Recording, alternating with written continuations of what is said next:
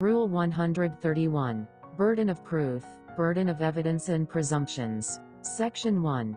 Burden of proof and burden of evidence. Burden of proof is the duty of a party to present evidence on the facts and issue necessary to establish his or her claim or defense by the amount of evidence required by law. Burden of proof never shifts. Burden of evidence is the duty of a party to present evidence sufficient to establish or rebut a fact and issue to establish a prima facie case.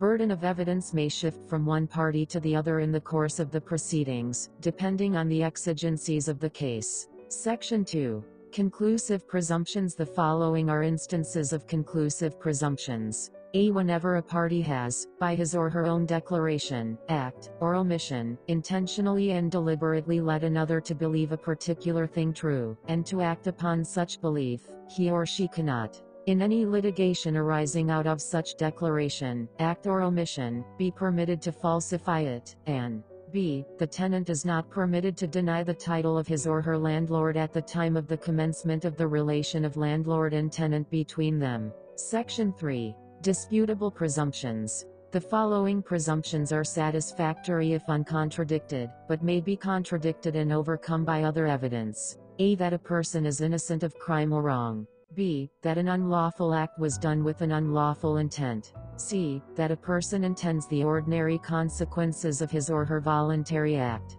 D. That a person takes ordinary care of his or her concerns. E. That evidence willfully suppressed would be adverse if produced. F. That money paid by one to another was due to the latter. G. That a thing delivered by one to another belonged to the latter. H. That an obligation delivered up to the debtor has been paid. I. That prior rents or installments had been paid when a receipt for the later one is produced. J. That a person found in possession of a thing taken in the doing of a recent wrongful act is the taker and the doer of the whole act. Otherwise, that things which a person possesses, or exercises acts of ownership over, are owned by him or her. K. That a person in possession of an order on himself or herself for the payment of the money, or the delivery of anything, has paid the money or delivered the thing accordingly. L. That a person acting in a public office was regularly appointed or elected to it. M. That official duty has been regularly performed. N. That a court, or judge acting as such, whether in the Philippines or elsewhere, was acting in the lawful exercise of jurisdiction.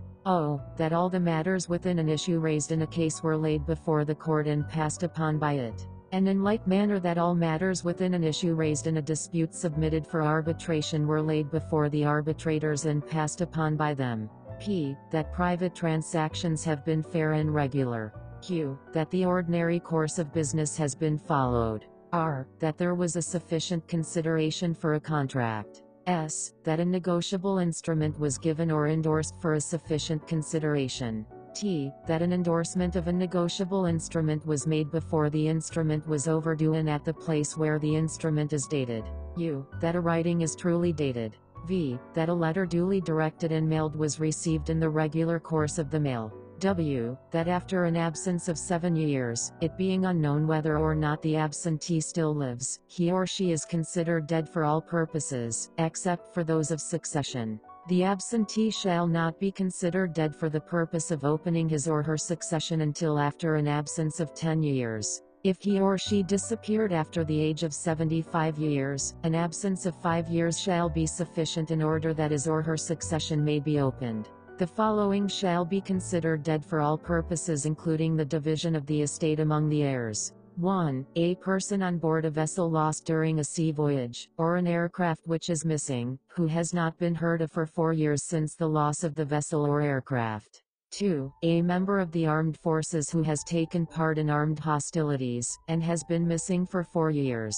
3. A person who has been in danger of death under other circumstances and whose existence has not been known for 4 years, and 4. If a married person has been absent for 4 consecutive years, the spouse present may contract a subsequent marriage if he or she has a well-founded belief that the absent spouse is already dead. In case of disappearance, where there is a danger of death, the circumstances herein above provided, an absence of only 2 years shall be sufficient for the purpose of contracting a subsequent marriage. However, in any case, before marrying again, the spouse present must institute summary proceedings as provided in the Family Code and in the rules for declaration of presumptive death of the absentee, without prejudice to the effect of reappearance of the absent spouse. X. That acquiescence resulted from a belief that the thing acquiesced in was conformable to the law or fact. Y. That things have happened according to the ordinary course of nature and ordinary nature habits of life. Z. That persons acting as co-partners have entered into a contract of co-partnership.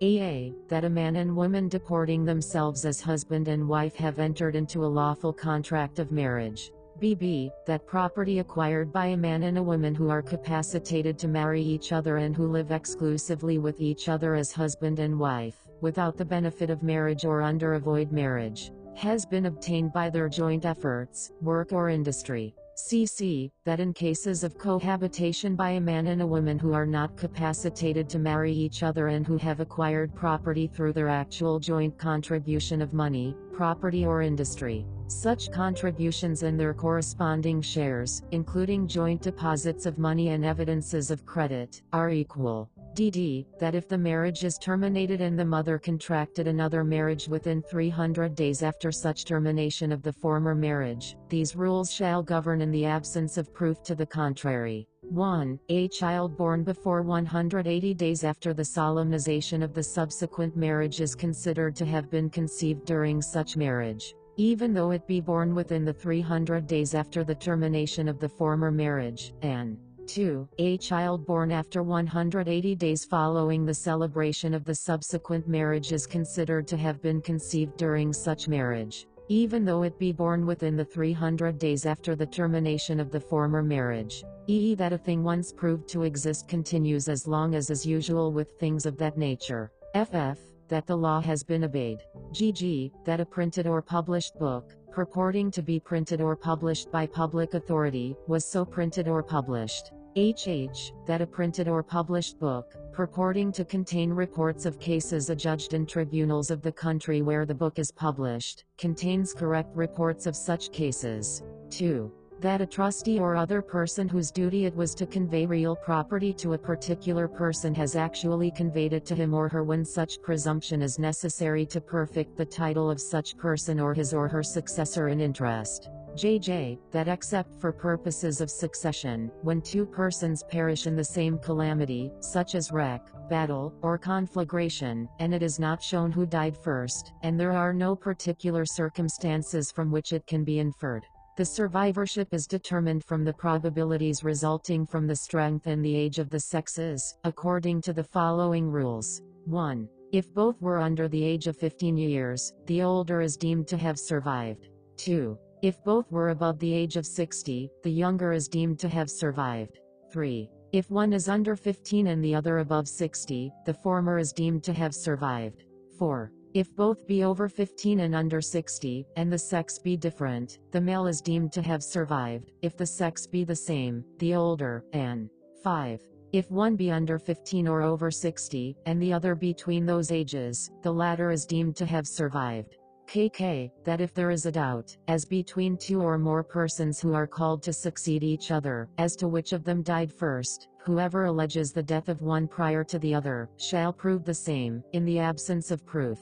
They shall be considered to have died at the same time. Section 4. No presumption of legitimacy or illegitimacy. There is no presumption of legitimacy or illegitimacy of a child born after 300 days following the dissolution of the marriage or the separation of the spouses. Whoever alleges the legitimacy or illegitimacy of such child must prove his or her allegation. Section 5. Presumptions in civil actions and proceedings. In all civil actions and proceedings not otherwise provided for by the law or these rules, a presumption imposes on the party against whom it is directed the burden of going forward with evidence to rebut or meet the presumption. If presumptions are inconsistent, the presumption that is founded upon weightier considerations of policy shall apply. If considerations of policy are of equal weight, neither presumption applies. Section 6. Presumption against an accused in criminal cases. If a presumed fact that establishes guilt is an element of the offense charged, or negates a defense, The existence of the basic fact must be proved beyond reasonable doubt, and the presumed fact follows from the basic fact beyond reasonable doubt.